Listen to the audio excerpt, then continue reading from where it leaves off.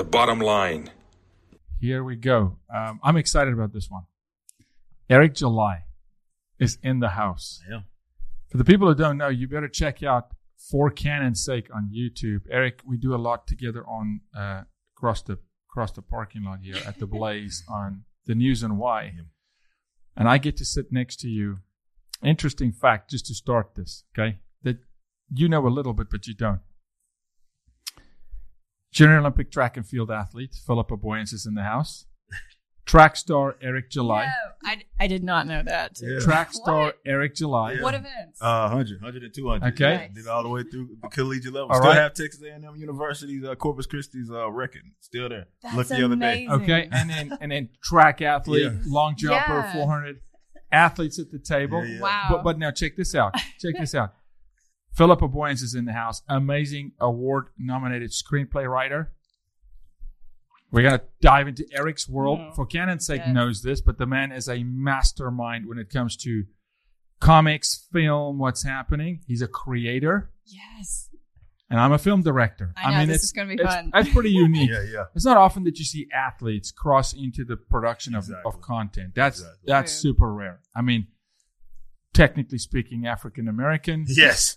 I mean, it's just there's a lot at this table. There's a lot to discuss.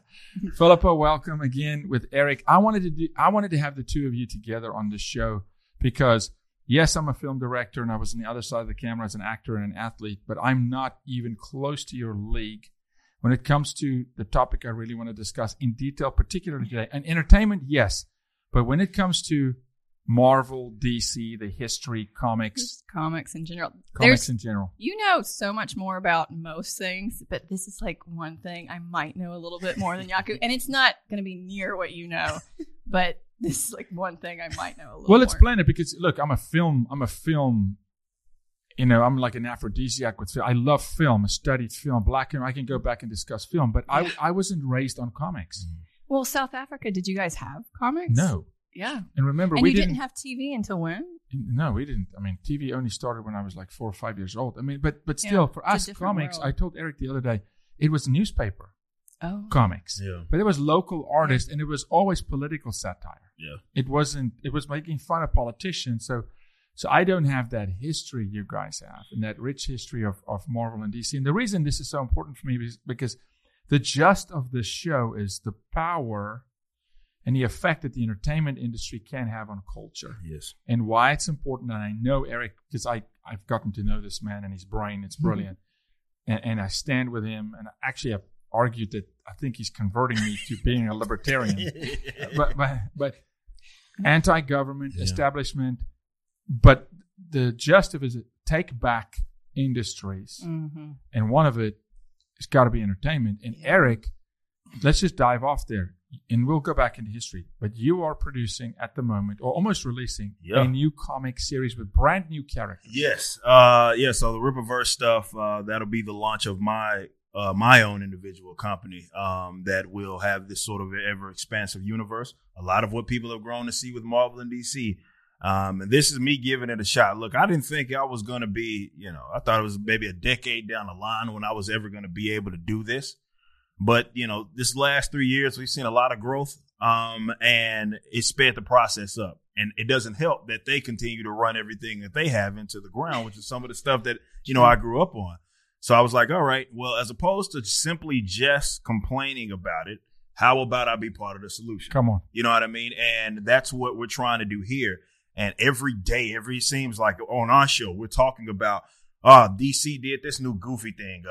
Tim Drake is bisexual out of nowhere. And here's gay Superman and all this other weird stuff.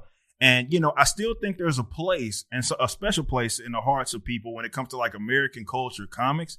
It's just Marvel and DC is not going to give it to them. And they have been perverse to the point to where now writers, the creators, more like into social like conditioning and stuff like that. It has nothing to do with some of the things that we know as like the universal truths. And I think there's still a lot of power in that. I mean, it's proven that there's still a lot of power in that. And like I said, I just want to be part of the solution as opposed to just bickering about the problem. It's really Thank you. Yeah, it's I love what you're about to discover here. The two of you sing that same song, and so do I. But I know that about Eric. But you'll discover I can't stand it when people just go problem. Yeah. Be part of the solution. Yeah, yep. Pick up the whatever it is. I don't care whether it's pharmacy or engineering. For us, it's media and entertainment, right? And we fight sex trafficking through media and entertainment. Heck, there's a new show we're launching, Pieces.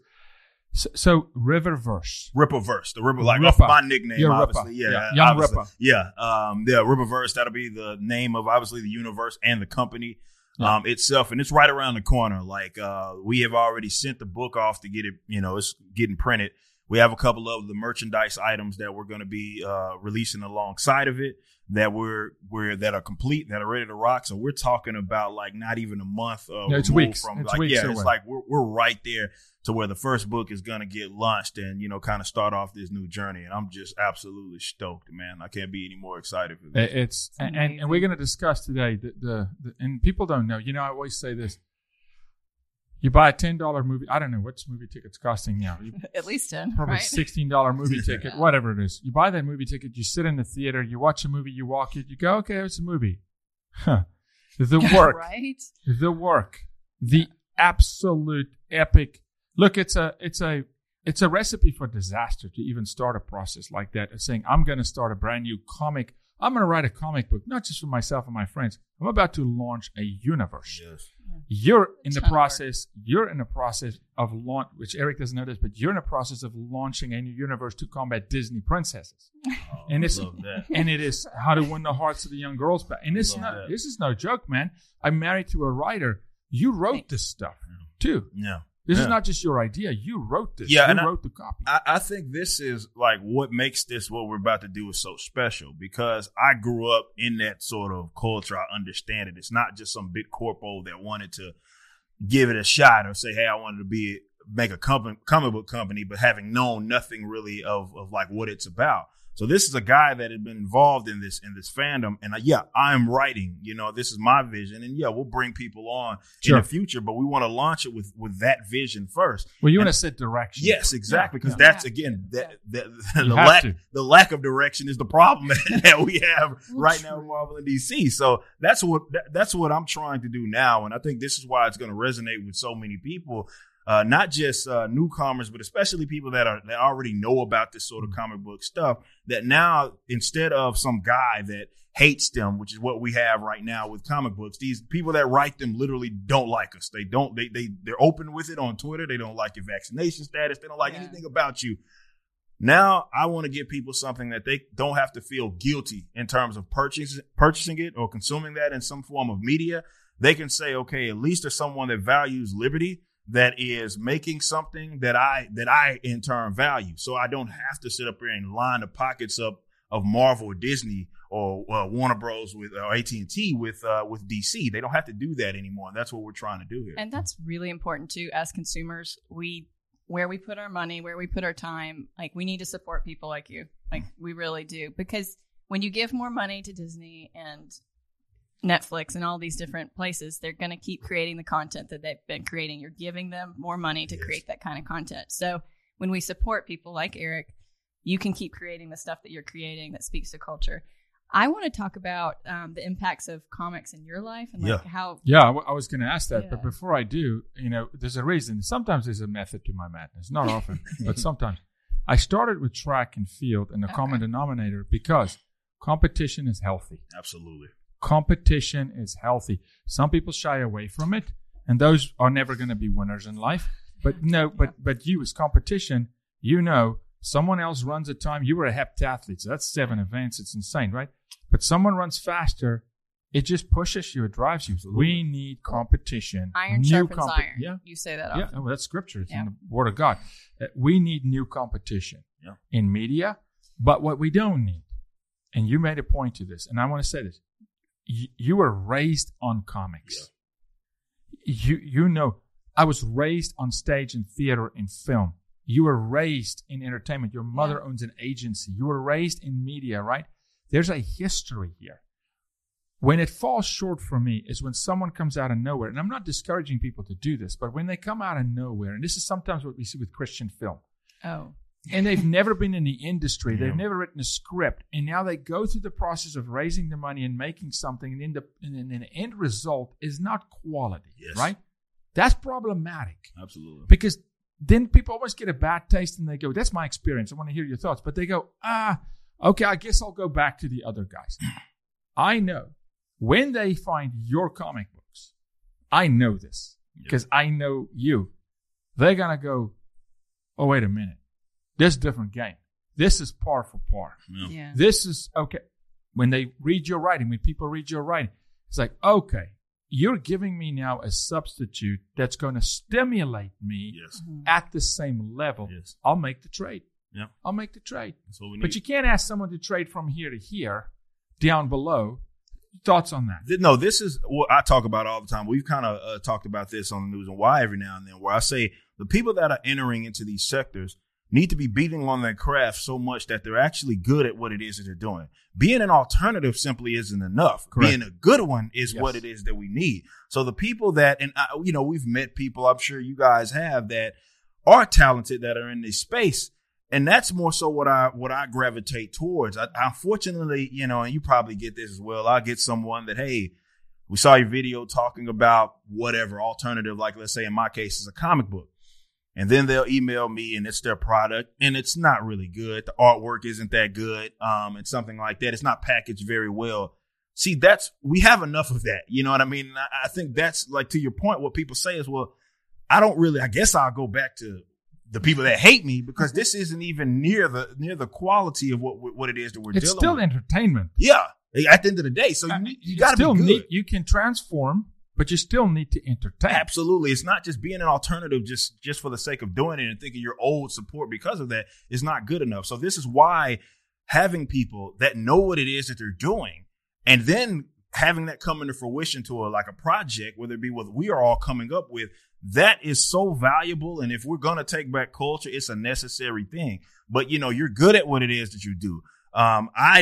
This isn't even my first creative project. You know what I mean? Being in music and doing all these other things. Like I've done it. I think this is why so many people are stoked because I've never let my audience down from a customer standpoint ever.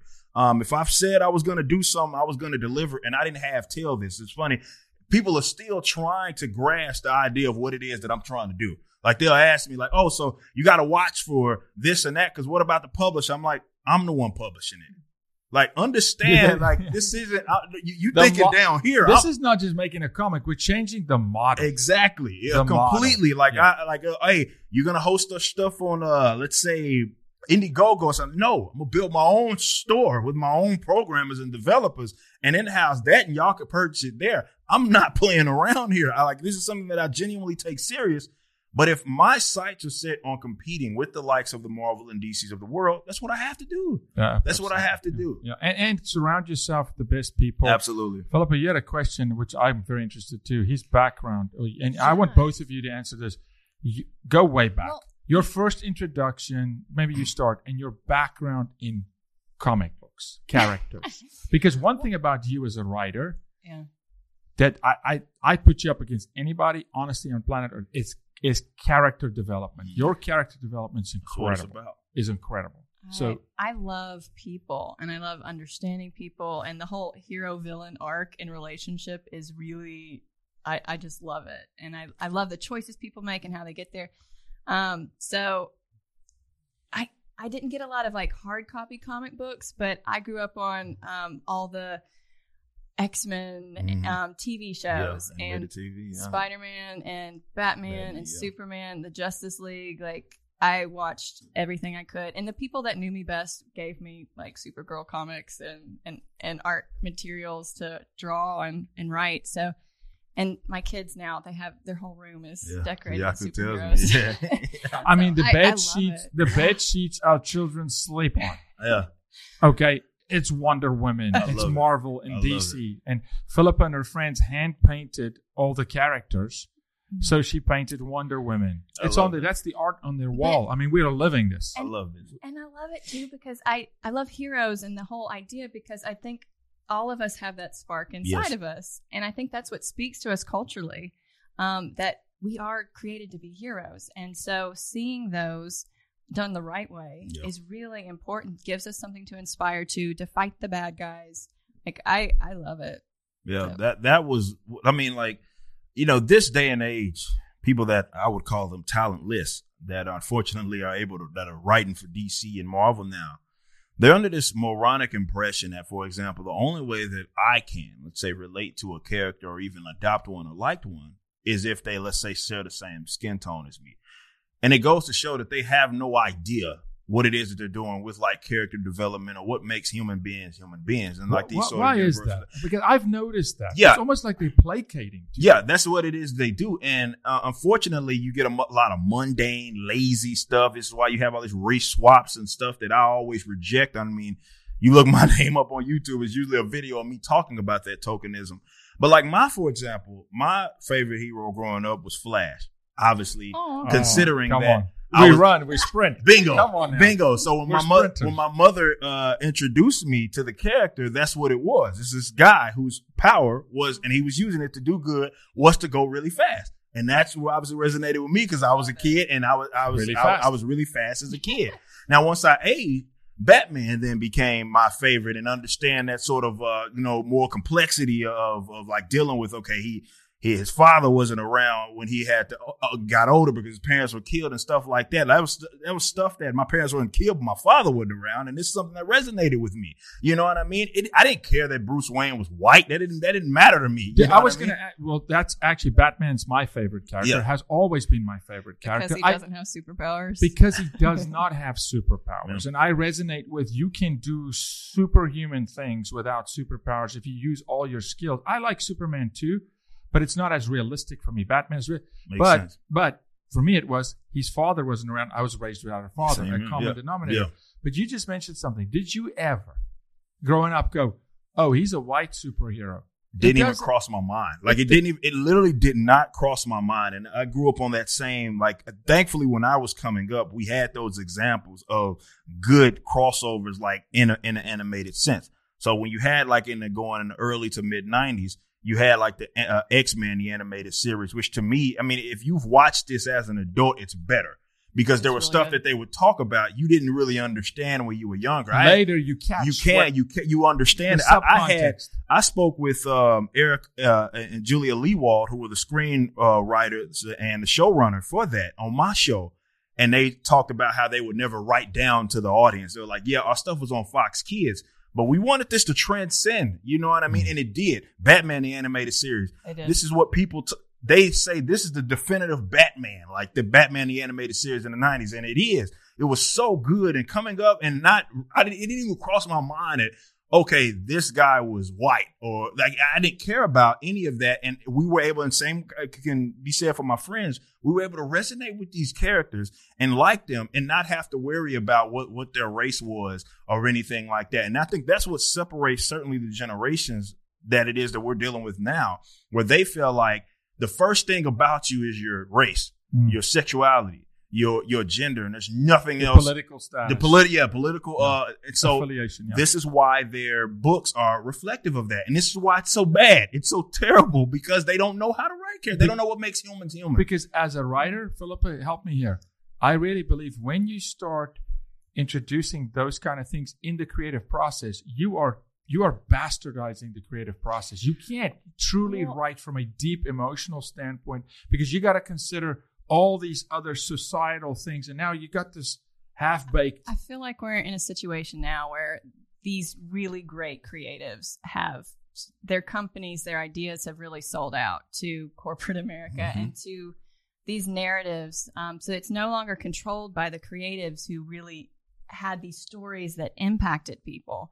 Now it's bought and it's to sell products and it's to sell merchandise. Yep. And that's why you're getting stories that aren't connecting with people anymore. And that's why they're trying to throw in the token characters and things like that, because they're trying to bring people in, making Captain Marvel a girl, making sure that happens. Yes. Different, they're doing all that kind of stuff. So it feels like the creatives have sold out to the money. Because I think the birthplace, right? Yeah. When you think of the birthplace of a character, right? Because it's still characters, you give them life. For me, the birthplace is off. They're not doing it because it's a creative inspiration. They're doing it asking, how do we placate to this sector of society? Well, we better create some sort of a character. And for me, it's just off. You're not going to have something that feels... Yeah. It's backwards. that's authentic. I mean, I just look, for me, it's just simple. I just track film, I can talk. Comics, that's why you're here. But it transcended from comics to film. So all these characters. If I just look at the film component of Batman, the further we go in, the worse it gets. Yeah. It's terrible. I mean, can we just love Nolan stuff. No, Nolan revived it. Yeah. Nolan revives everything he touches, but look at where we are now. We just cast a Batman that I go, how in the world do you want me to champion this guy? I mean, this is the guy whose skin was glistening. It was frolicking down the field. I mean, what do we do? How am I supposed to now disconnect with that image of Twilight, and all of a sudden this is Bruce Wayne? Come on, man. What are we doing here? But something I have been toying with, because I had a friend who also loved comics, and her husband loved comics, and then they started watching a lot of CNN. Oh, no. Yes. And so we got into these situations and these conversations where, and I agree with her. She's like, she had young kids, and she's like, Philippa, there's not a lot of shows that have ethnic characters like as leads. And like my kids, when they look at people on TV, there's just not, where representation matters. And I do get that. Like when you're watching a show and there's like nobody who looks like me, that would probably feel weird sometimes, especially if if the story's not any good. But I was telling her, I'm like, because we were working on a screenplay out of South Africa. It took place in South Africa, and there's this young kid who's from the slums. Simon. And character's name is Simon. And I love the character, but I'm like, I am a white American girl, and I like middle upper class. I can't write this character. Like there's nothing in me that's. So I was telling her, like, I can only write from what I know, and so I think that's something that has that's shown up in our culture is we're writing from what we know, and we need more good writers that aren't going to sell out, that are from different backgrounds, because I can't write the African kid. Do you think? I tried. It was really bad. Both of you, do you think? And it may be a rhetorical question, but do you think there are writers today that are entrapped in Hollywood who truly, really want to write some really good stuff? Because I feel like this is me just speaking for me. I feel like we're in a creative drought. 100%. Like, no, we for sure are. I mean, and I'm hoping it leads to like some sort of renaissance of sort. But it's all connected. I mean, I can't speak as much as like certainly you can in regards to the Hollywood guy, even though it seems like people are now writing books for them to be adapted by Hollywood and to make some sort of social statement in that regard. Yeah. But for me, I think we have a bunch of people who aren't really interested in like the subculture as they are against, like more so they're for lecturing people and trying to condition people to adopt their personal social views through entertainment and using that to do that. And I think those are the people that have convinced somebody in the middle. And I could be wrong on this, but this is what I pick up from it. I think there's a disconnect between the big corpos and the people that like out at the ground level for like Marvel and DC that are the actual creators. I think somebody in the middle, probably just graduated from some Ivy League and has blue hair, has convinced the corpos that these people know what it is that people want and what it is that they're doing. So what happens is, and you can speak to this with the Hollywood sense, because now all those at the ground level and the creative spots are really just one line of an acceptable line of thinking. We had the Project Veritas thing come out with ESPN, and they were really telling their views of how, oh man, this is racist crap against white people and all of that. They don't say that publicly though. When you say stuff publicly, you end up like Gina Carano. So these folks don't know what it is they're doing. They don't know what resonates with human beings. They're more interested in trying to catch a headline. And they've convinced the corpos that this is, if it doesn't make money now, it's going to make money in the future. I think at some point, and this is, I guess, if there's something to be optimistic, I'm not optimistic at all about Marvel and DC. I don't even have a pull list anymore. I don't care.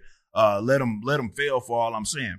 But if they are ever going to pivot, it's going to be because of the alternatives that have then strayed people away from their stuff. And then the corpos pay attention to that and they say, it pulls them back in the right direction.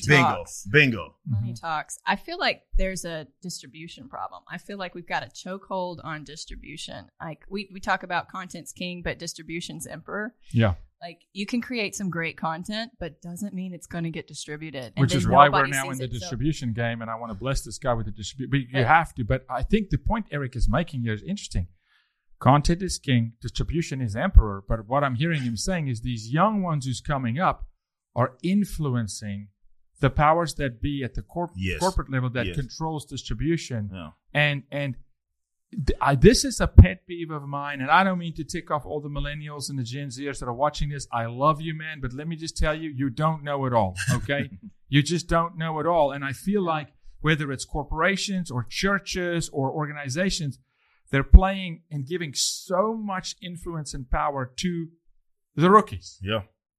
That I can only imagine, Well, are they the buying power? Why are they doing that? That's the thing. They're not the buying. They're not the buying power. We saw this when, like, keeping it in the comic book sense. So I just talked about this on our show.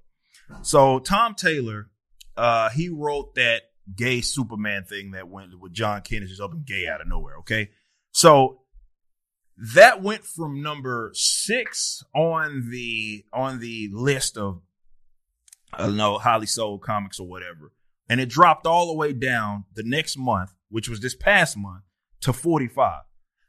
That is a plummet. Yes. The customers utterly reject this stuff. It's not a secret. It's Superman. They don't. Yeah. What are you doing? No, but come on now. Let's be honest. To get someone to dislike the Dallas Cowboys is really hard, and they never win. That's true. To dislike Superman is very hard to do. Yep. You got to screw up at an epic level. Yes, that's actually speaking to a good point. That of usually in the top like 10s are always going to be the Batman, and more so Batman, but Superman's going to be there if he has a book. It's just automatic.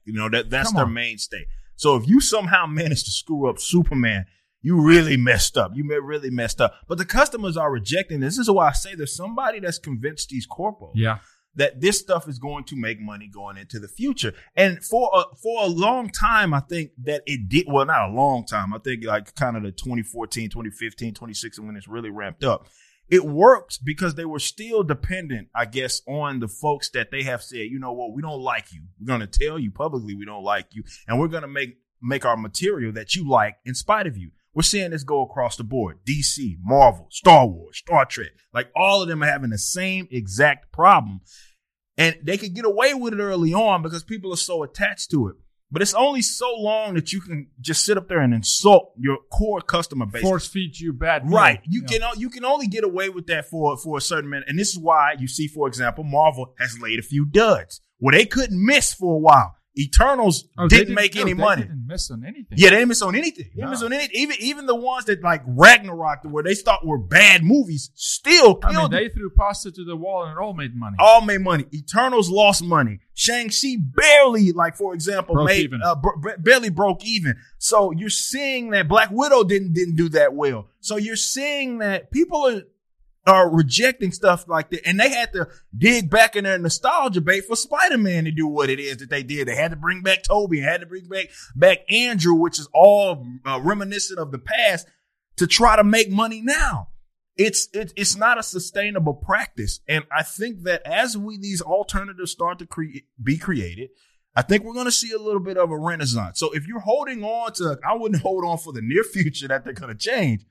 But in the future, maybe they will, but it won't be because they want it to. It'll be because the customer said, we'll replace you with their stuff. And the corpo said, hold up, our bottom line isn't really in being like, we gotta fix this. We gotta kind of, you're so good. Yeah. I should pay you under the table. The bottom line, the bottom line. Before we go on, I got to do a quick break, but when we come back, I want to pick up there because my first job, I painted houses. I was like 12, 13 years old, right? And I was told early on, the customer is always right. And that's kind of a lost art in American restaurants today. Service is terrible, absolutely terrible. The customer is always right. And I think to your point, Eric, when I pick it up after this break, when it's demanded by the consumer, at one point, either they're going to change or die. Yeah. And then just, hey, we'll just buy, Rippaverse Comics. I just want to talk real quick about Patriot Mobile. Patriot Mobile is an amazing company, the only Christian conservative company in the cell phone business that puts their money where their mouth is. They supported us to go to the border. They help us to rescue children from sex trafficking. I've literally watched these guys go to the border with us and bring boxes of food. And this is a corporate company that puts their dollars back into their belief system, into conservative Christian belief system, and supporting other organizations that have the same value. So check them out, please. Go to 972 Patriot. Mention the bottom line. You'll get free activation. The guys and gals at Patriot Mobile are doing it right. They use the same towers as all the other networks. They give you great service. Check them out. Customers King. Philippa, you're right. Okay? Your perspective of in the writing process, what do you consider, and I want to ask you the same, when you're writing, do you consider the consumer as you're developing a character? I mean, is it a feature in your mind? Well, I think you can get into the creative and analytical aspects of your mind that fight, and that's really bad for me. It keeps me in a gridlock where I can't move. For me, in the creative aspect, I have to really dive into the characters and be true to their stories and what moves me. And then once that's done, the editors come in and you can screen for other people and get feedback on what's not working and make alterations that way. That's kind of what I do. So you have to be moved yourself, and then it's from being moved that you pour out. And if you it write doesn't move me, I don't have an interest in doing it. Makes sense. Yeah, no, it's the same thing with me. Like I create, and I think this is what's happening with our comic book stuff. And I noticed this almost immediately. I'm looking at it first, like, okay, what did I come up on? What do I understand about human beings, and having that be reflective of what my story is, the story that's being told and the characters it is that I'm developing. I think when you start worrying about customers, because I know this with the music stuff, man. My band Backwards put out a song. It was a single. You know, it hit big, and then there's some buried song on the album that we thought was just a throwaway, ends up popping. And happens all the time. Everybody likes it. That ends up now being a part of our live set. That's the type of stuff you're gonna deal with as a creative, and we pay attention to that, and we kind of take that. You know, we assess that in our next creation because we know this is what they want. You're gonna deal with that when you're making books or whatever. Sometimes it's something that you may thought was just maybe it's a side character that was just supposed to be there, and it really resonated with people. So you got to further develop them. So it's like, you make your vision come to life first, and then the customer will dictate what they want you to develop in the future. And I think taking that feedback seriously is an important thing. Where this is why I love when we do have creatives that are also business folk as well, which is you don't get that a whole lot because they don't understand. It's a difficult thing. Yeah. It is a very difficult thing, and often it's separated. But I think this is the advantage, for example, that I got with us is that, I'm writing, but all the business stuff, the bottom line is dependent, you know what I mean, on what it is that I do. So I got to take that sort of feedback and reassess sometimes. Sometimes it's going to be a character that pops off that you expect it to, and sometimes it's a character that you like, I thought people were really going to like it, and they just said, it's okay. And you got to pay attention to that sort of stuff. But what's happened now with these creatives, they don't care at all about the customers. They're, in fact, writing books for a base that doesn't even exist. You know what I mean? Like trying to force feed a creative narrative down someone's throat by making it the only thing you can get. Yes. So it's almost like saying, hey, you're going to eat cream of wheat. I don't like cream of wheat. It's all we got. And we're going to keep bringing it. Yeah. We're going to bring it, right? And you go, wait a minute. And then off comes Eric and he goes, hey, want a steak over here? Yeah. No, but seriously, so I feel like that because it's by design almost. It is by design, and it affects culture so much, and we have not seen the full effects of what this is going to do. But I remember we went to South Africa. We used to train models and actors in South Africa, and this one kid comes up to me, and he's like, so is everyone in America like Modern Family? I'm like, what? Like that's the kind of stuff, entertainment we were putting out at the time that really affects people. But it matters though. It matters. So all of our shows now have, I'm reading a ton of books, and every single book has to have a homosexual character in relationship. It's like you have to have check marks, and TV shows now too. You have to have this type of character. You have to have this type of. A lot of them aren't even eligible for these awards that they try to get. like BAFTA, for example, you have to have not even just with like the actors and the actresses, but like people that are part of like your production team have to have a certain box. Like it has to be X amount of percentage like a quota system. Of it. Yeah. And it's like that in itself is just destroying the merit. And it's affecting, I mean, the statistics now on our youth in high schools and middle schools, it's awful. Like they're saying about 50% are now like not straight or something. Yeah, like it was like 41, I think was the exact number of people that young folk that identifying as LGBTQ. That tells you right there that this stuff was not trivial. It never was trivial and it mattered. And I hate that people on our side for decades neglected this stuff. It's on us, man. Yes. It's on us. It's like, I'm so glad you just brought that up. Why is it always that we wait for the houses coming down and we go, dang, we need to do something? Yeah, we got to be more proactive. I mean, I hope this inspires people to understand that for those out there who are creative, who are truly talented, and I say this all the time. I teach a masterclass and I say, don't waste 10 years of your life wanting to be a country artist if day one, I'm telling you, you do not have the voice for it. Yeah. You can't write a song to save your life. Find what is it that you're truly gifted at? But for those who are truly gifted at it, you better step up. Yeah. The community needs Eric, Philippa. You better write. This is my wife, and I'm telling you, I tell her, you better write a lot. You better produce a whole lot of comics, brother, and you better surround yourself with the people because the community desperately needs it. I mean, we need it because it's like we're standing against an avalanche. Yeah, one of the verses that's been on my heart it's in 2 Timothy, but do not be fooled. Bad companions corrupt good morals and character. Like that's why it's so important the friends you surround yourself with. Absolutely. But we're spending so much time on our phones and on entertainment. It's more than we're spending in school, really. Maybe than work, but definitely than church and definitely than anything. Like even our healthy relationships. We're spending more time with the entertainment in front of our faces. So yeah, it's affecting us. And we have to change those narratives because, what you're watching, I don't care, it is affecting you. No. It is. Yeah, most definitely. I can't help. Eric said something and he said something about the person that created probably has blue hair. Okay? and so does that mean I don't like people with blue hair? No, it's just ironic that that's the same class that said it's okay to burn down Portland, Oregon. You just think of it from that perspective. If you really look, it wasn't the baby boomers, man. It wasn't the Gen X's.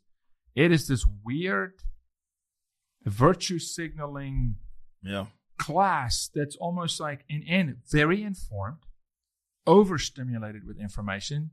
Millennials and Gen Zs. No generation in history had more access to information. But I'm just telling you, this is me. Just randomly, without limits, giving power to that generation. I mean, there's no life experience. There's nothing to do. I mean, this is the fact. You can't 23. What life experience do you? You could be Mozart. You're 23. Okay? No. Sorry. I can't give you the keys to the kingdom. I mean, these dudes these days, man, I think speaking to what it is you're talking about is the life experience stuff that is it's really scary. Because I'm a younger guy, but like it got bad really fast. Like, cause I'm a younger guy. I was born in the 90s and it wasn't like this when I came up. Like there was still some sense of, for example, value of work.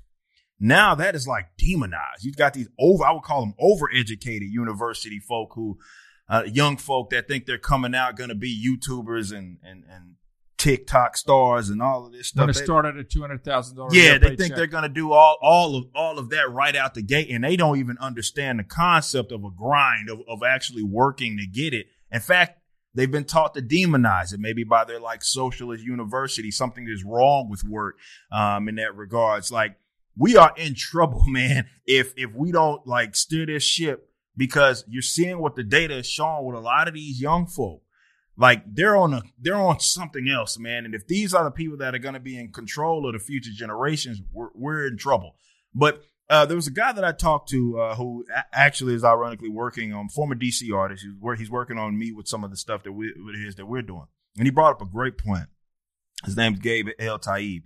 And he was like, think about all of the ancient cities, for example, that have fallen and that, we finally hundreds of years later discover something from that era that gives us more perspective on what was happening there. And he says it's always art.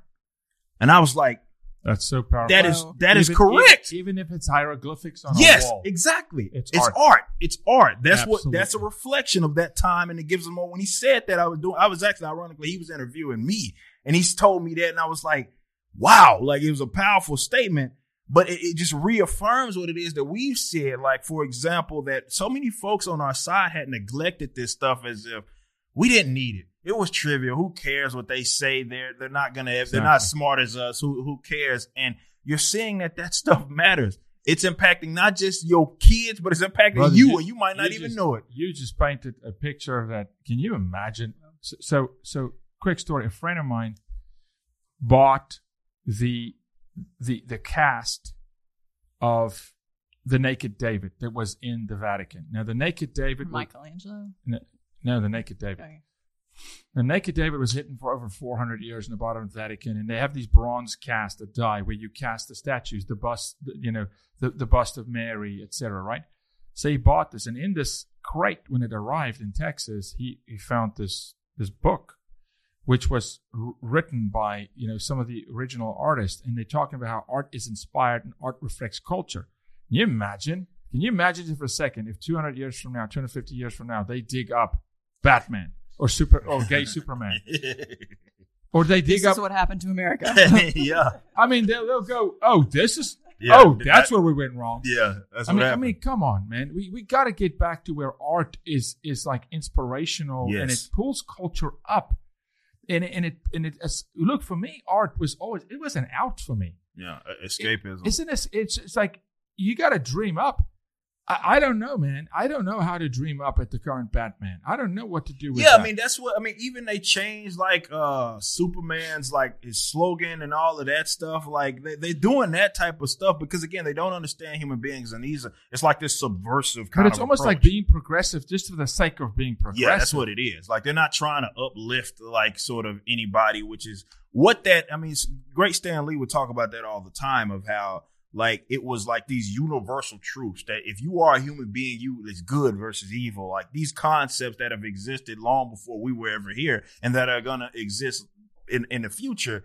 And it kind of it being inspirational in that sense. You see a character go through all of this stuff and yet they still persevere and yet they still overcome. Like this is powerful stuff that matters. And for that young person that or old person for that matter, that may read that, they may come out of that story and go do something great out of that. And that whole art in itself has been completely lost, going back to our original point, because these people don't have any experience. They don't even know what, being a human being is about. So they think, well, yeah, it's about sexuality and I don't know, race and all of that sort of stuff, which is like superficial kind of stuff in the grand scheme of what matters as a human being. So this is why it feels like when you read this stuff, it feels like they're beating you over the head with it because they are. They don't know how to write anything outside of that. They literally are beating you over the head with it. And they are kind of stuck creatively, and that's why they do create the same things over and over again. They're trying to give it a new face. And I think we're in a season and a time where it is time for new things. People are hungry for new things. They're tired of, and I do think they sense a lot of the manipulation in these stories. And I do think, and it's showing in their bottom lines and how these films are doing. So I think we're in a time where it's a good time to be a creative and to get your new stuff out there. And we do need those stories. One of my favorite quotes is like, fairy tales are important. I'm going to butcher this, but fairy tales are important to kids, not so that they know dragons exist, but so they know they can be beaten. Like we need that. And it inspires us. We need that right Look, now. When you watch a movie and it hits home, it really hits. Art transcends race, culture. Look, man, if it's a good movie and I'm sitting in South Africa and this brother's in Texas and it really hits, it hits. Yeah. Whether it's grandpa or grandma, I'm watching stuff that is made for my kids. Yeah. It's clearly, I'm not kidding you, man. There's this little show called Octonauts, okay, which you won't know, Eric, because you don't have kids. Right now. But this show, Octonauts, is a little animation show, right? And it's all about teaching kids about the ocean. And it's got I watch that show every single day. Yeah. I know more about the ocean today than I've ever known There before. you go. And I catch myself listening to, because it teaches me about, certain kinds of sharks, and it's all factual, right? Yeah. It's amazing information. It transcends the age gap.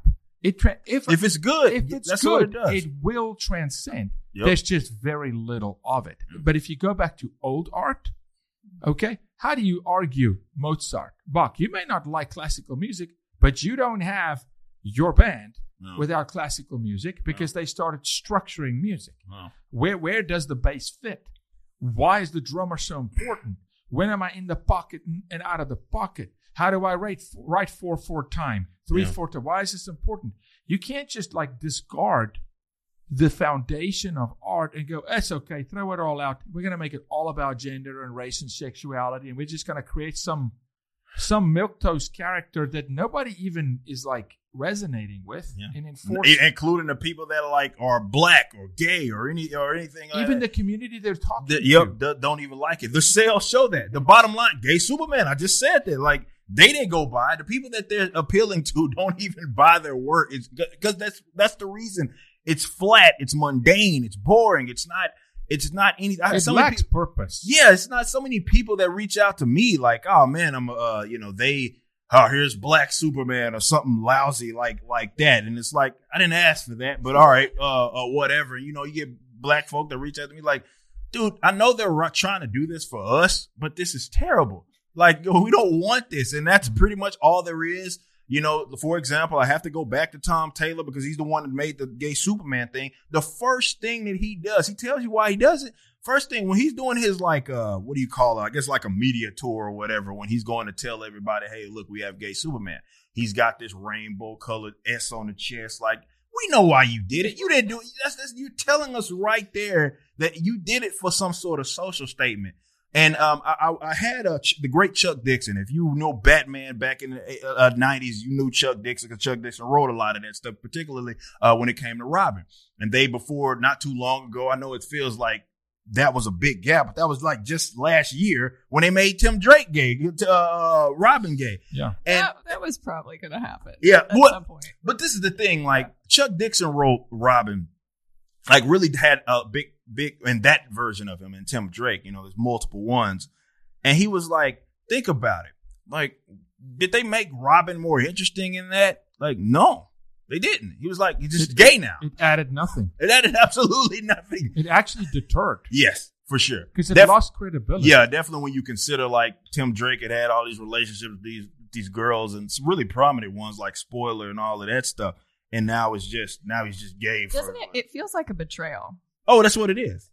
Most definitely. That's exactly what it is. And it's, it's funny. We talk about the customers. That's an insult to them. Huge. They think, whoa, wait a second. The customers made the franchise. Exactly. Right. That's an insult. This is what, I know big, I don't know if it's the corpos or maybe the people that are writing this right now. They think that sort of canon aspect or that continuity aspect, nobody cares about. We do. And that is some of the most, that's what got us in the fandoms a lot.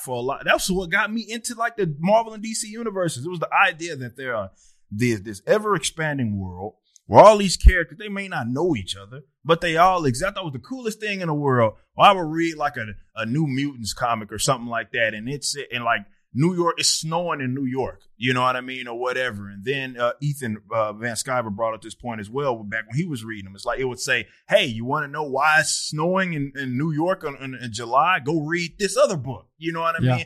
Yeah. This type of stuff matters to guys that are actually customers of this. It might not matter to them as creators.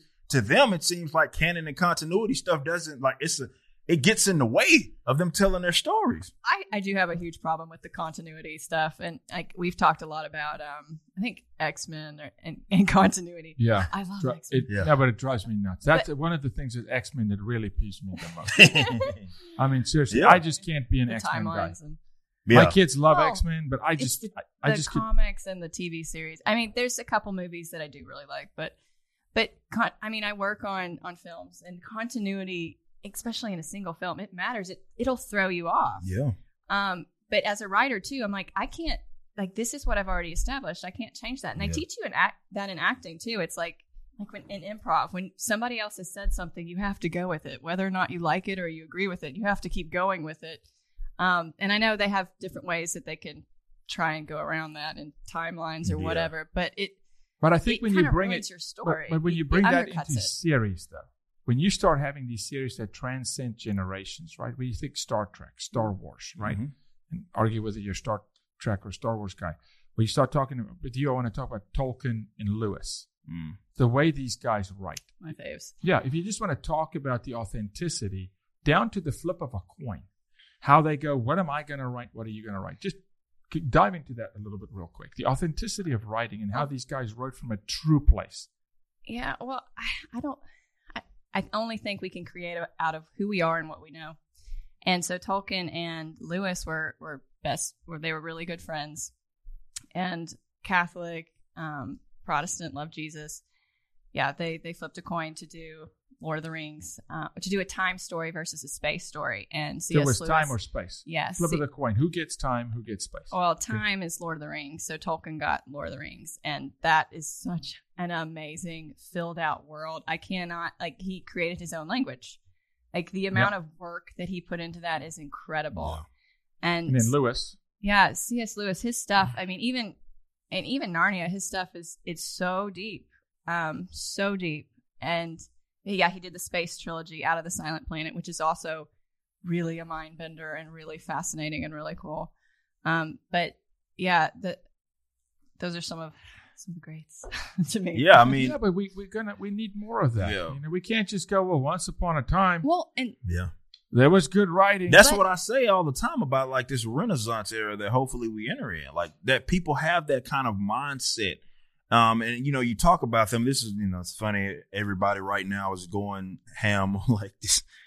What's going on with Lord of the Rings, Amazon, and they're destroying it and all of that. And that's what ends up happening. I know it sucked for a lot of people, but you have Tolkien's vision, and these writers have said, screw that. Yeah. I don't want anything. I was to mad do at them making a Hobbit. They're like, we don't care what it is. It's not about having an adaptation again. And it goes back to the insult to the customer. How do you tell someone that has bought all of these books and invested into your lore and invested into your universe that now all of a sudden none of that stuff matters? It's insulting. And this is what Marvel and DC have done to guys like myself, where they say, okay, we know that Marvel, one of the most prominent, people might not know who he was, but he was Marvel's, for example, first graphic novel, like The Death of Captain Marvel. It was a huge deal when it came out, and the fact that he had died of cancer, that resonated with a lot of people that came during that era in the 80s and stuff. That was huge.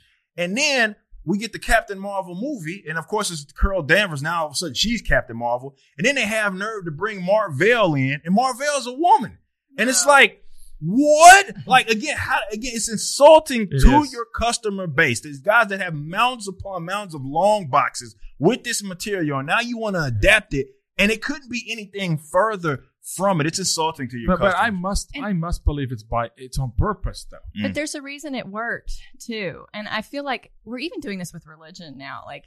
We have this need. Well, I think we have two problems. We have this problem now where we have this need to have entertainment all the time. So where Tolkien and Lewis might have taken a lot longer to create things, now it's like, no, you need to get your next book out in a month. Yeah. You need to get your next film out within, a year is, about right. So we have this, need for entertainment all the time. So I think that hurts us creatively. Mm-hmm. So they're just throwing out stuff that may not be as refined and, as creative as it could be. It's just formulaic. Yeah. But you also have this push culturally to progress things. It's not enough anymore, and they're doing it in religions. They're doing it in school.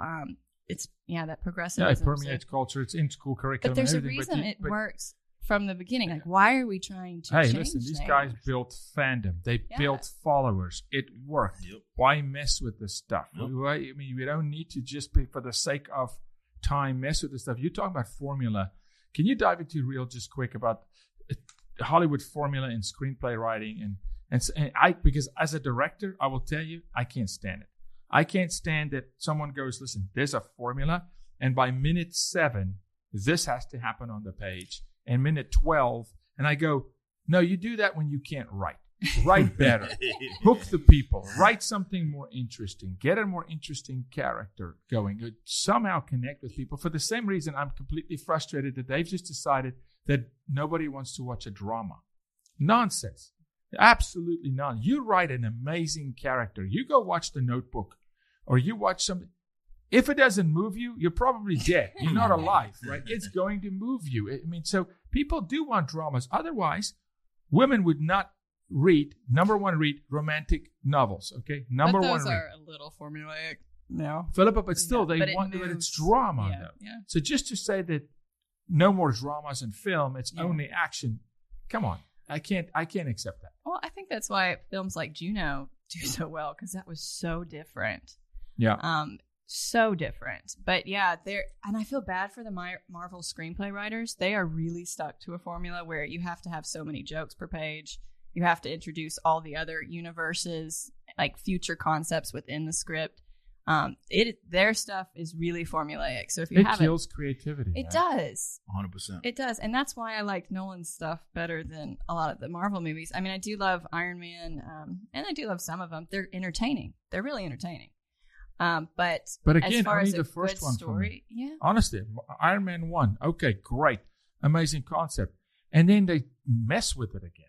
They get a hit, and then for me, they do the same thing over and over again. No, but it's not the same. Well, man. It's as like far as watered formula, down. And I know it's hard. The sequel is always so hard. It is, but when it's done right, it can't. Like The Dark Knight. It can live Sorry, forever. I am a Nolan fan. Yeah, I like. I mean, look, it's something that works. I think now they're kind of trying to appeal to again. They have something that they built up, even though they didn't seem to build this universe or whatever in the MCU. They didn't seem to build that up by catering to this weird audience, but they're hell bent on now catering to them as well. And I think, again, their bottom line is starting to even with like that was a Sony for the most part project with the Spider-Man stuff. Yeah. I think it was like 25% Disney and the other went to Sony or whatever. But yeah, like these guys, it's like, I think this idea of tradition where something works. I think we see this kind of top to bottom culturally in every industry and every not just entertainment, where this idea that there was something that has been a proven thing or theme for success. People that are coming in now have such an issue with it. It's almost like they're sour at the fact that this does work. Why do you think that is? It's hard to decide that because, even like with whether it be nuclear family and stuff, like they despise that idea. I mean, even now you got these activists that are conflating these issues where, you look at Black Lives Matter, the organization, somehow caring about black men dying turned into now wanting to fight the hetero patriarchal bull crap because now, they don't like the idea of a nuclear family. I think they just, we want to get political with it. I think that kind of stems from the Marxism that has influenced all of these industries where that's their idea is to infiltrate and subvert and take over. And in order to do that, you have to kind of destroy what already exists, no matter if it's a proven method for success. I saw this video this morning where an individual goes on, I think it was an Instagram reel, and says, being a heterosexual male is not a sexual choice. It doesn't exist. I go, wait, what? There's a lot of wait, what? Okay, so all of a sudden now, if you're monogamous or you're a one man, one woman guy, or you're just a guy who's just married to a woman who's what I consider a woman. Now all of a sudden you don't exist. It's bizarre. I don't know, man. Yeah, it's like it's like a mental illness. For me, I mean, I can't make sense of it, honestly. But I think you're hitting on something. You're hitting on a lot of things I want to talk about. But there's like this hate. There is like this hate for traditional values, for like traditional family, like what things have been. Is it just a rebellion thing? Because I know teenagers and young adults, that's a typical thing, people kind of go through. It's just, rebellion's one thing, but setting the world on fire, that's kind of bang. That's what is happening? Yeah. I think that's, again, these guys have their own individual agenda. Like just to bring it back, for example, with me being like, kind of libertarian in this sense, it's the same thing. It's like Why do you think the state had did all that it had done to try to, or people utilized that to try to basically destroy the family? It's because it's the last line of defense against them. And if they destroy that, they know there's nothing else left. You know what I mean? And these people have their own individual agendas and this kind of world that they want it to be. And they can't install that, or rather instill that in its people, unless they destroy what has existed. And they're somewhat successful in some regards. I do think we're about to see a renaissance of people that are going to be fighting against that, because people are becoming more aware than they ever had before. I think this era of kumbaya, we don't have to pay attention to anything. I don't care what, I'll give my money to people that will then turn around and tell me how much I suck. I think people are now starting to realize, like, maybe that's not the move anymore. Yeah. Like, maybe if me of all people, if I can say to my local comic book shop, stop my pull list, I'm done. If I can do that with Marvel and DC, I mean, a guy with mountains of long boxes can do that with Marvel and DC. I think anybody can do that with anything it is that they're attached to. Whether it is whatever. It doesn't matter what it is, it can be done. Now more than ever, and going to your point, where, you know, it's a great time to be a creative. Now more than ever, we have the ability to be able to kind of present this to people. It's an opportunity. Right, because back in the gap, that's a silver lining. Right. Back in the gap, I use this with music all the time. The industry is still trying to figure out what constitutes as a gold record or something like that because of streams and all that. Yeah. Like, they still haven't caught up with what technology has been able to do to this industry. So that in itself, and the technological advancements, have allowed people to cut out the middleman with a lot of stuff and have a direct line of sight with their audience. Which is healthy. It's awesome, and it's necessary. Super. if we're gonna win. Back in the gap, you maybe had to go through a label and do all this stuff. Now I can post my stuff on my own website. It breaks the chokehold. Yep. And honestly, and what I want to get to is, and Philippa, I want to get your thoughts. Sorry, I interrupted you before, but the money.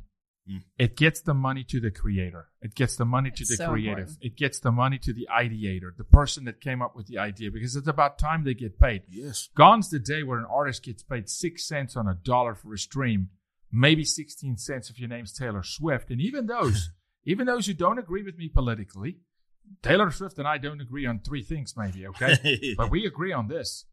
It is time for the robbery to stop. Not only do they choke it in distribution, but then they rob them blind. They rob the creatives blind. And so here comes the opportunity in this crazy world. Now we see a light. We see a gap. You saw a gap. It's time. Now it's time for me. Because 5 years ago, you launched your comic. Probably timing was, your comic book series, probably timing wasn't right as it is now. I mean, so at the end of the day, it's going to hurt them financially. And whether they turn back or just let it fall. That's all good with me. Yeah.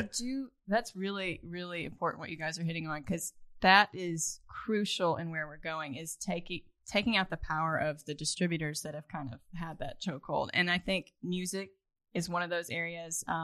Literature, books, you can do that too.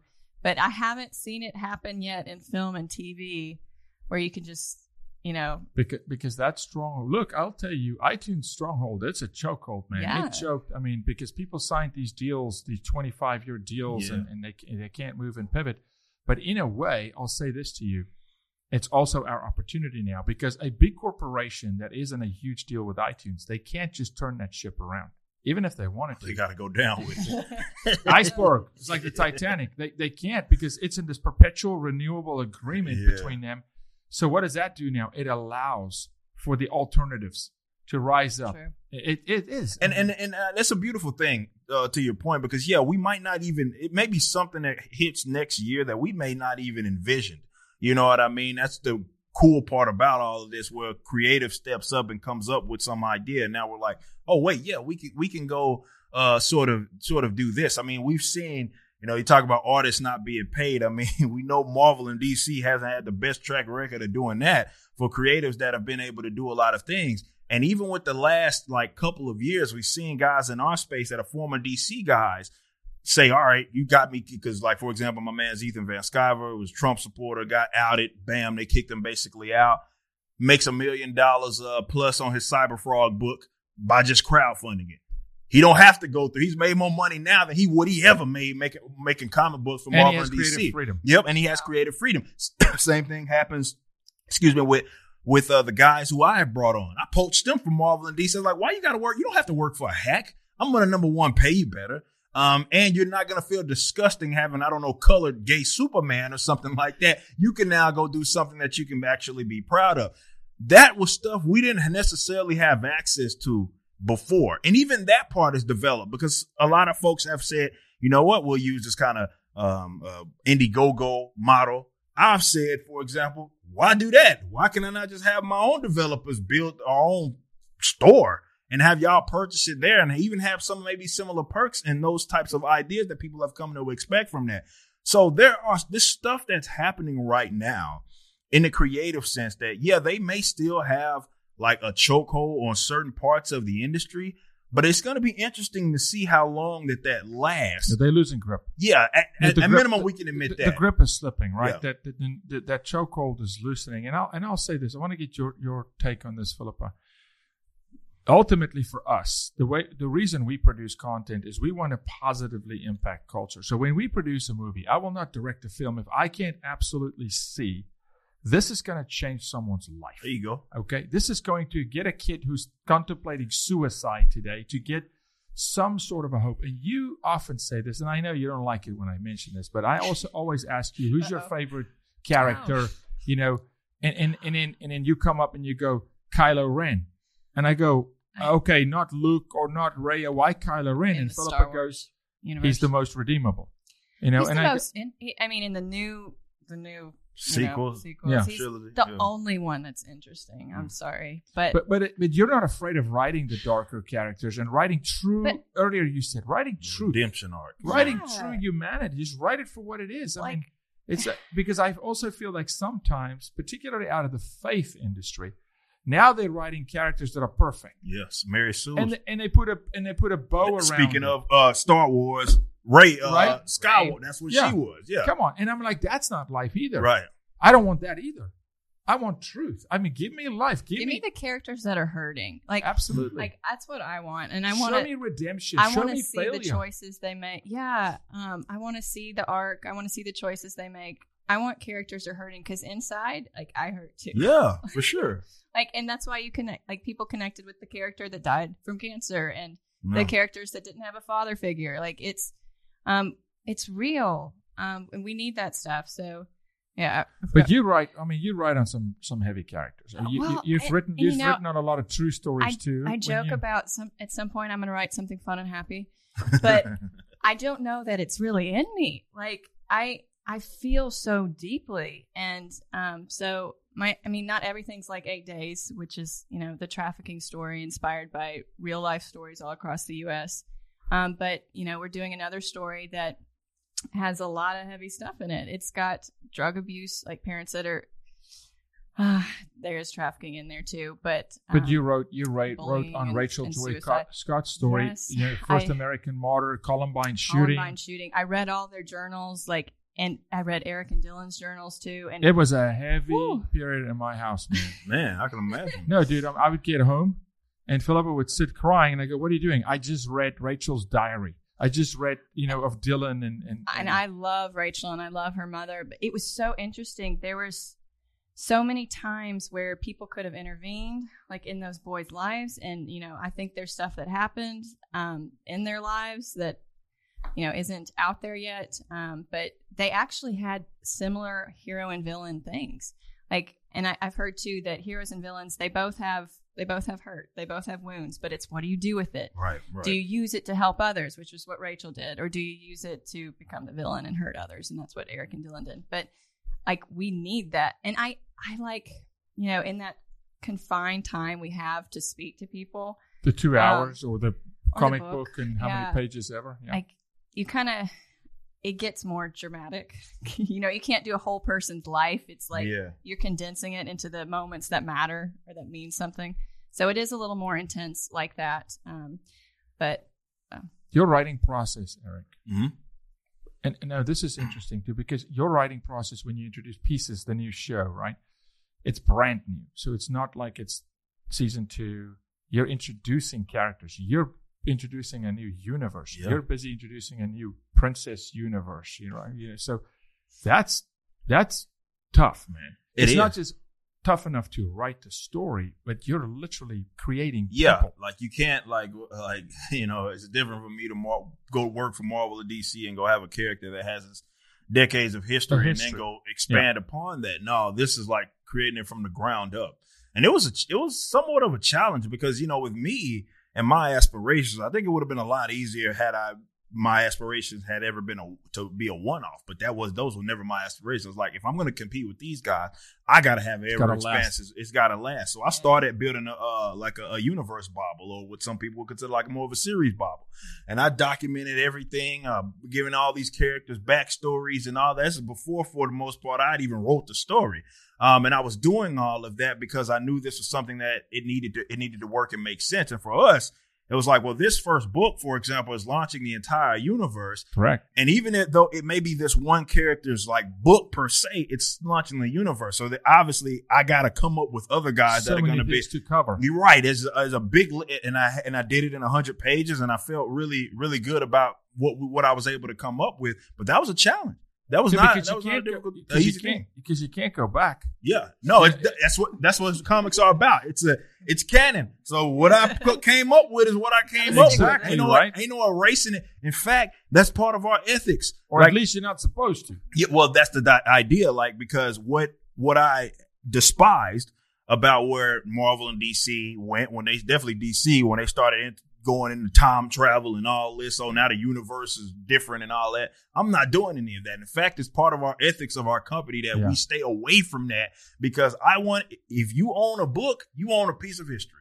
You know what I mean? That book it's not going to get, I like to use a retcon more in a traditional sense. Like, retcon now means just change everything. Yeah. Well, I think of it as like, okay, you introduce something to the story that maybe gives people more perspective on what's happening. That's the only time I would rather use retcon. I don't want to just be changing stuff and having the world blow up and now it's a different universe and all. I don't want to do any of that stuff.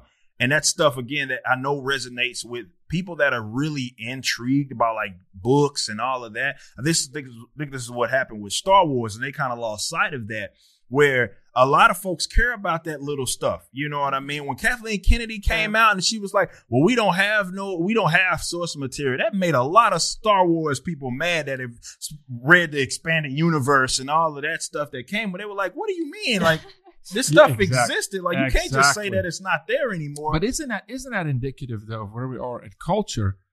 Let's just get away from entertainment for a second. They're rewriting history. Oh, that's true. In life. And Bolan's black now. So I would like understand if they are flippant about entertainment in history in series like, historical. They just don't care. No, they're just rewriting our nation's history. Yeah. They just didn't happen. And I say this about history: good, bad, ugly, indifferent. Let it be. Mm-hmm. If it was bad, it is. You teach it and we learn from it. But you can't go erase it. Or if you don't like what it was, and that's what I'm feeling is happening. Those that don't learn from history are destined to repeat it. And fact. That's a fact. But I almost feel like there's some of the creatives that have not invested the time into these series, and now they wake up one morning from UCLA, and all of a sudden, I'm now a writer on Marvel, and you know what? Forget about this character. Yeah. They've never read anything. Look, this is one of my biggest That's what I mean with the age issue. Yeah. It's these the guys, history there. You can tell, like, Ta-Nehisi Coates, who ended up, for those of you that remember that big thing that happened with Jordan Peterson, that ended up in, like, he was Red Skull, basically. Oh, yeah, that happened. That was wrote by that guy, Ta-Nehisi Coates. Okay. Ta-Nehisi Coates, there is zero evidence trust me, I wouldn't try to dig it all up, that he ever was even a fan of comic books at all. At all. Wow. Out of nowhere. You see, this is my point. He just pops up. And not only is he writing like Peterson. not only is he writing Captain America, one of the most prominent Marvel heroes, he writes Black Panther as well. And it's like, what? And he writes this intergalactic Wakanda book that he was terrible, that he wrote, and it showed He doesn't understand this character. See, you just made my point. Wow. And I'm thinking that's a big part of the problem here. That's what I meant earlier with. Yeah, that makes sense. Look, I break things down in football because that became my life, professional sport, right? Well, here's the deal. You've got a team full of rookies. Good luck. You better have some veterans on that line that says, listen, son, you do that, you're going to get killed. You do that, we're going to go, 2-14 this season, right? We have abandoned the fathers of the art almost. And those who are not even alive anymore, but their work is alive. It lives on through them. We've abandoned that kind of stuff, and just said, forget about that. That's so But it interesting. worked.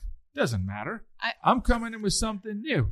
I own this now. And I go, that is reckless. I mean, and that's why I think the quality is so poor. I agree. It's terrible. It's so interesting. And this is a real rabbit trail, but I've been thinking a lot about family. I think our cultural war right now is entertainment, education, and family. Yeah. Like those are the key points where we've got to really focus or we're losing. But I've been thinking a lot about family and just what you're talking about with this young generation that really hates our history and really hates the family. But my parents' generation, they're not, I don't know. It's like I feel like my generation, the millennials tend to be more spoiled, right? But it's like we're encountering this thing where the grandparents, my friends that have kids, the grandparents are too busy to interact with the grandkids or to watch the grandkids. And I'm seeing that a lot, and they're close. It's just the grandparents are choosing to do other things versus spending time with the grandkids. So I'm wondering if that's happening in the workplace too. I'm seeing this divide a little bit. Yeah. You're where that meaning there's older not generation, a passing of the torch. There's not an actual apprenticeship, a they're training. kind of, there's no training. Okay. And it's kind of like they're abandoning the younger generation, maybe because the younger generation is rebelling and they don't want to be a part of it or interact, or they don't like conflict. I don't know. But it's something I'm noticing and I'm seeing is There's a gap. There's a gap there. That's a good point. I mean, even with Stan Lee, when he was alive, it didn't seem like people that were writing current books were going to him for advice per se on how to approach maybe a character that he came up with. It was more of his Stan Lee's cameo. He created all these timeless characters. That's so wrong. And here he is. Because when you listen to Stan Lee, for example, talk about this stuff, these guys are doing the complete opposite. There's one in his later years when he was, I can't remember if it was what channel it was that interviewed him, and he was specifically talking about social issues. I share this video out all the time where he was saying that, I put social issues underlaying the plot. You know what I mean? I never wanted to feel, he specifically stated, I never wanted to have the audience feel like I was beating them over the head. Pushing the social. You know what I mean? Yeah. He never wanted to do shouldn't. that. And that's the point. Well, now these guys do literally the opposite It's of front that. and center. It's front and center. They'll put it in the trailer. It's not subtle. They'll put it in the They'll trailer. put it in the trailer. They'll beat you over the head. They don't even understand that aspect. And maybe to your point, some of that has happened where you have that disconnect between people that had done it had worked, it had caught on, and then the people that are now coming in are either, whether it's neglect or afraid of confrontation, afraid of disagreement, whatever it is, the conversation isn't happening. It's more so. And what we see right now, I think, is just a result of that. Yeah, it's huge. Okay, real quick, a couple questions for you. Favorite comic ever? Ever. Oh, well, that's difficult. That's really Top hard. five. Oh, nah. I mean, I will say this. I'll actually answer the question on ever. So this is going into the mid 80s. DC did a arc, which they had just did a rendition of, which was terrible, in the Arrowverse. And that was the Crisis on Infinite Earths. And what that event was, it was a whole lot happening during that era in the books and out of the books. And it was one of the few times that you won't ever see this where the company made a mistake and the company said, DC said, we're going to fix it in the likes of what we know our audience wants. And this is the thing that I loved about it. So what the Crisis on Infinite Earths did So before, up until then, you knew that DC went insane with different amounts of characters that they had that had basically the same thing. Like, so there was Earth 1 Superman, Earth 2 Superman, and then there was this timeline version of them and all of this stuff. Yeah. They said, you know what? Now it's convoluted. People don't understand what the heck is going on. Where are we? They don't know. So this is what we're going to do. We're going to have a world, an event that happens, and out of that, it basically condensed the entire world where there was only one timeline.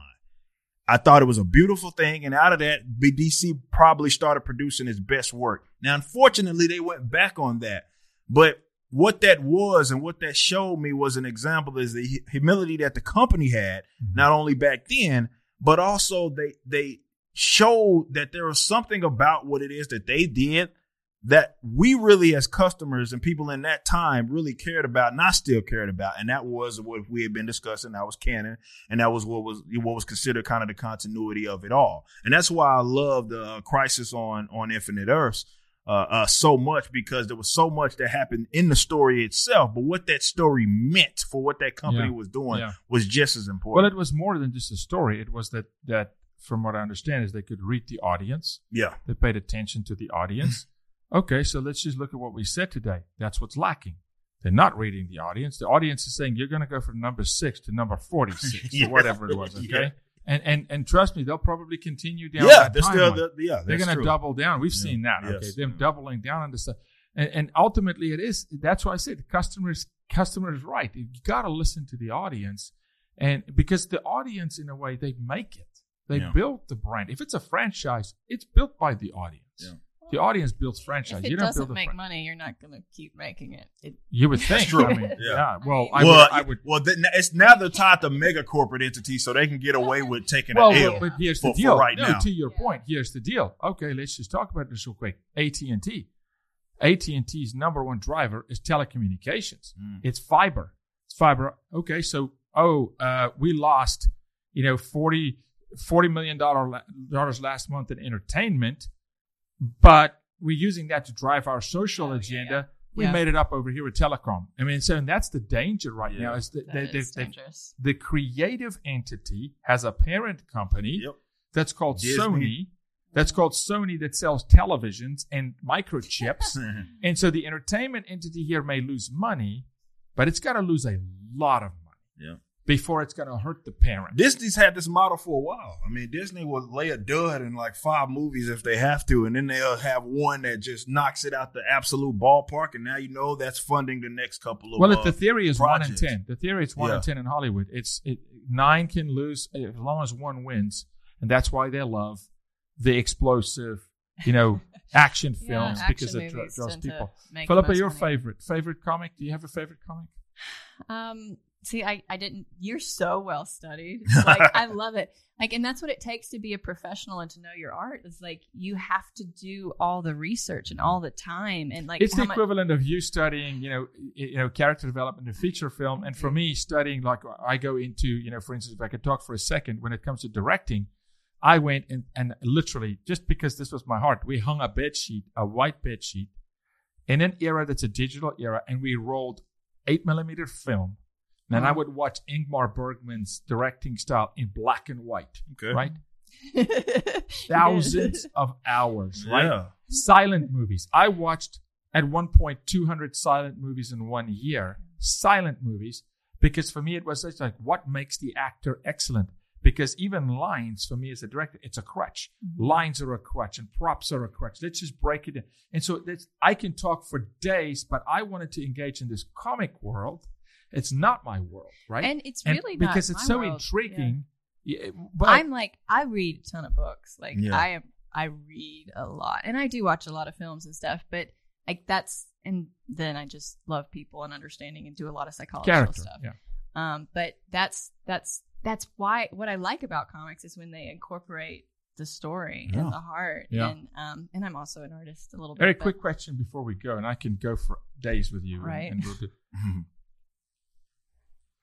How influential is the gaming community currently on comics or comics on the gaming community? Do you see a correlation? Yeah, people need to understand this, and I still don't think libertarians and a lot of definitely older conservatives understand this.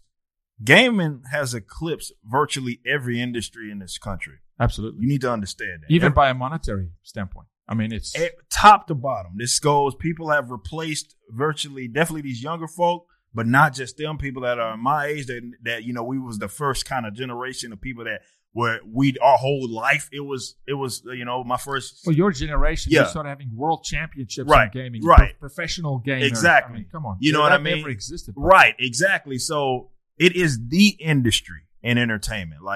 So people need to pay more attention to it. I'm obviously a gamer. People see me game on Twitch and stuff like that. I would love to at some point enter in that space.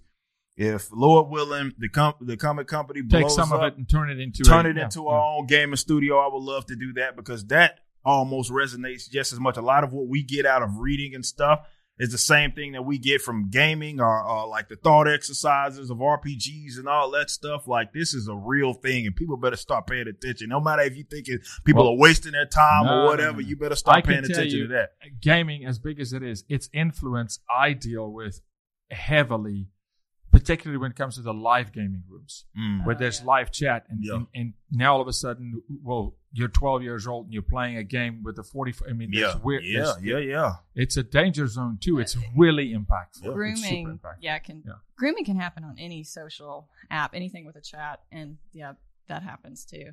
But entering into that world, you're becoming the characters. I hope your comics get to. No, bro, we want to support it, and look, we produce, and maybe one day in the future, we can write together and direct on a film that's inspired by your.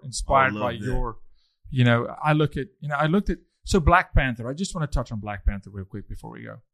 Being South African, it depicts a lot of Africa components, right? It's a different part of it. It is, but you got to then go to my African brothers and ask them, how did you receive this? And kind of Wakanda, and there's a lot now. You when you get into tribalism, even the dances, how they dance. There's a certain tribe that go, for sure. That's our dance, but our dance would never go with I heard this all the time, with that outfit. And and so it's tricky, man. It gets interesting. Just your thoughts briefly on Black Panther. Yeah, I mean, Black Panther is an interesting thing because I knew that they were, when they created that movie, or it was announced, this is probably at the time, this is Marvel's biggest, most notable kind of black superhero, right? This is their moment. Yeah, so when they were I knew he was on the way. When I knew they was going to keep expanding this universe, I was like, he's on the way. He's coming. Yeah. How are they going to end up pulling it off?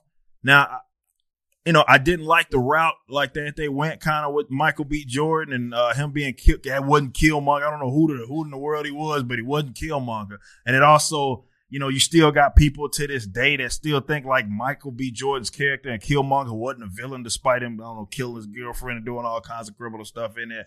I did not like the blurred line, certainly in that regards. But there's still so much that they could have done that I thought that they were going to do in terms of the route that they went. That I'm not going to bore everybody with the freaking details because I've talked about this extensively on my channel. I think Chad did a decent job of depicting the character per se. Rest in peace. And I don't know what direction that they're going to go. Certainly into the future, but like you mentioned, when you're depicting like this ain't he's not an African. Not an American character. He was African. He's an African character. And a lot of them representing that one character, just so people know, is representing a continent. Yes. That's not two countries like North America. It's 40 plus countries. Yeah. And it's an enormous amount of tribes, 14 tribes in South Africa alone. I mean, there's a lot of nuance. Yeah, a lot. Tons of history. I mean, you're going to tackle that project, you better dive into some history and get it right. Yeah. Because you have to do that. Because you don't get those moments often. How often do you get to launch a character in Marvel from Africa? Yeah. I mean, that's why it was supposed to be such a big moment. Because of that. And I thought, look, African has, and this better than everybody. I know. This is why I despise the fact that they have like these Black as Guardians, which are based on Norse mythology. That doesn't make any sense that Tessa Thompson plays Valkyrie. That literally is ahistorical. But Africa has its own set of like folklore and mythology and stuff that has almost been not even touched. It's a universe. Yeah, it hasn't even we been need touched. to dive in. There's a universe. I got some stuff for people or with the Rippaverse stuff that will be entertaining. That hasn't even been touched on. We don't have to keep going down There's that route. new material. Yeah. And it's rich. Yes. It's rich. It's a whole continent. I Yeah. mean, even just Shaka Zulu for crying out. Yeah, exactly. You dive into that guy's history and his father's history, right? I mean, in King Goodwill, I mean, this is epic. Yeah. The battles that was fought in reality. Yeah. There's real life stuff. You don't even have to be super creative. Yeah. You That's can true. just go. Just like what they did with Thor. Come That's on. all Norse mythology. Of course. There's Comes literally from the Greeks. Yes, exactly. There's plenty of African folklore and mythology that is just as There for epic. the taking. Yep, that unfortunately a lot of people haven't expanded upon. I'm certainly going to take advantage of that. Oh yeah, for sure. We are too. We got a series called We Are Brothers. It's going to go in there, and it's epic. Philippa, last words, thoughts before I tell people where they can get this new comic series that's coming out. It's time for new creatives and new avenues of distribution, and we've got to support these new creatives and these storylines that do help people and are like uplifting and not just progressive just narratives. truth. Yeah, truth and honor and like let's swear. It's going to be good to see something that has anything remotely related to a comic series that's not politically slanted for the sake of it. This is not an infomercial. Yeah, no. I think a lot of people got it twisted thinking that I was going to do that. Like, it was going to be anarcho-capitalism, the comics. And I was like, nah, dude, like that. You're true to the craft. Yes, that defeats the purpose of what it is that I'm doing here or why I'm doing it. Happen, though. Sometimes they swing the pendulum. That's not what I'm trying to do here. Yeah, you may know where I'm at. And yeah, people that know me will be able to pick up on some of that stuff, but I'm not trying to beat you over the head, certainly with those sorts of aspects. Look, this thing and what it is that I'm trying to do with the Rippaverse, what I can promise you is quality, man. I can promise these people quality. The book in itself, it's it's going to be down quality. to the tactile, down things, to the paper, the paper. Know comics. Yes, like, exactly. You know it. Exactly. I mean, but it matters. Yes, it does. Yeah, this is why I still love vinyl. There you go. I mean, this is physical copies matter, man. Come on, man. I want to touch it and feel it. And I still want to go, there's some craftsmanship into this. You know, I'd much rather, have a vinyl record. Plus, it just sounds better. Yeah. I mean, it's just authentic. And so, but even music, you have a band. Yeah. You're reviving that thing. You come out with a new album. Just getting back to even just musicians just playing the instrument. Yeah. Yeah. Just be the actual player for crying out. Be the writer, be the player, be the come on, all man. of us. That's how it is with us. Yeah. So for everybody, we have this episode because for us it's always about impacting lives and impacting culture, and this is a really unique trio of different perspectives. And Eric, we've had fun with you, man. Thank you. You're amazing. Thank you. I want people to follow your stuff. Tell us real quick, best, and we'll throw it up on the screen as well. Best, we know, where to get you, but your social, but also this material. Obviously, ericdjuly.com will keep you up to date with everything it is that I'm doing. We haven't launched a website yet, but it will be Rippaverse. We already got like the URL, so you can't try to get it. For those of you that may watch it thinking that, we have all of that, and that's where you will be able to get the book and support the upcoming campaign with the pre-order and all of that stuff as well. And obviously I'm at Eric D. July basically everywhere, so people that want to keep tabs on me. I know question I get the most is, hey, where am I going to be able to get the book? Trust me, when it comes out, I am not going to shut up about it. It'll be the thing that I talk about nonstop. Nor will we. You're going to be back Yeah. there. The book's going to be in front of your face. And then we're going to page through the pages and we're going to introduce these characters. Let's right? do it. And thank you very much. Philippa, keep writing. You write amazing stuff. Eric, appreciate you. Yeah. Thank you. Let's encourage those who want to create. You got to create, but it's got to be good. Gotta be good. It's got to be good. It's got to inspire. It's got to move people. All right. Thanks, guys. Till next time. Awesome. Thanks, Eric. Oh, anytime. Brother, Anytime. So appreciate you, man. Anytime, dude. You need me, I'm here, man. Philippa, what?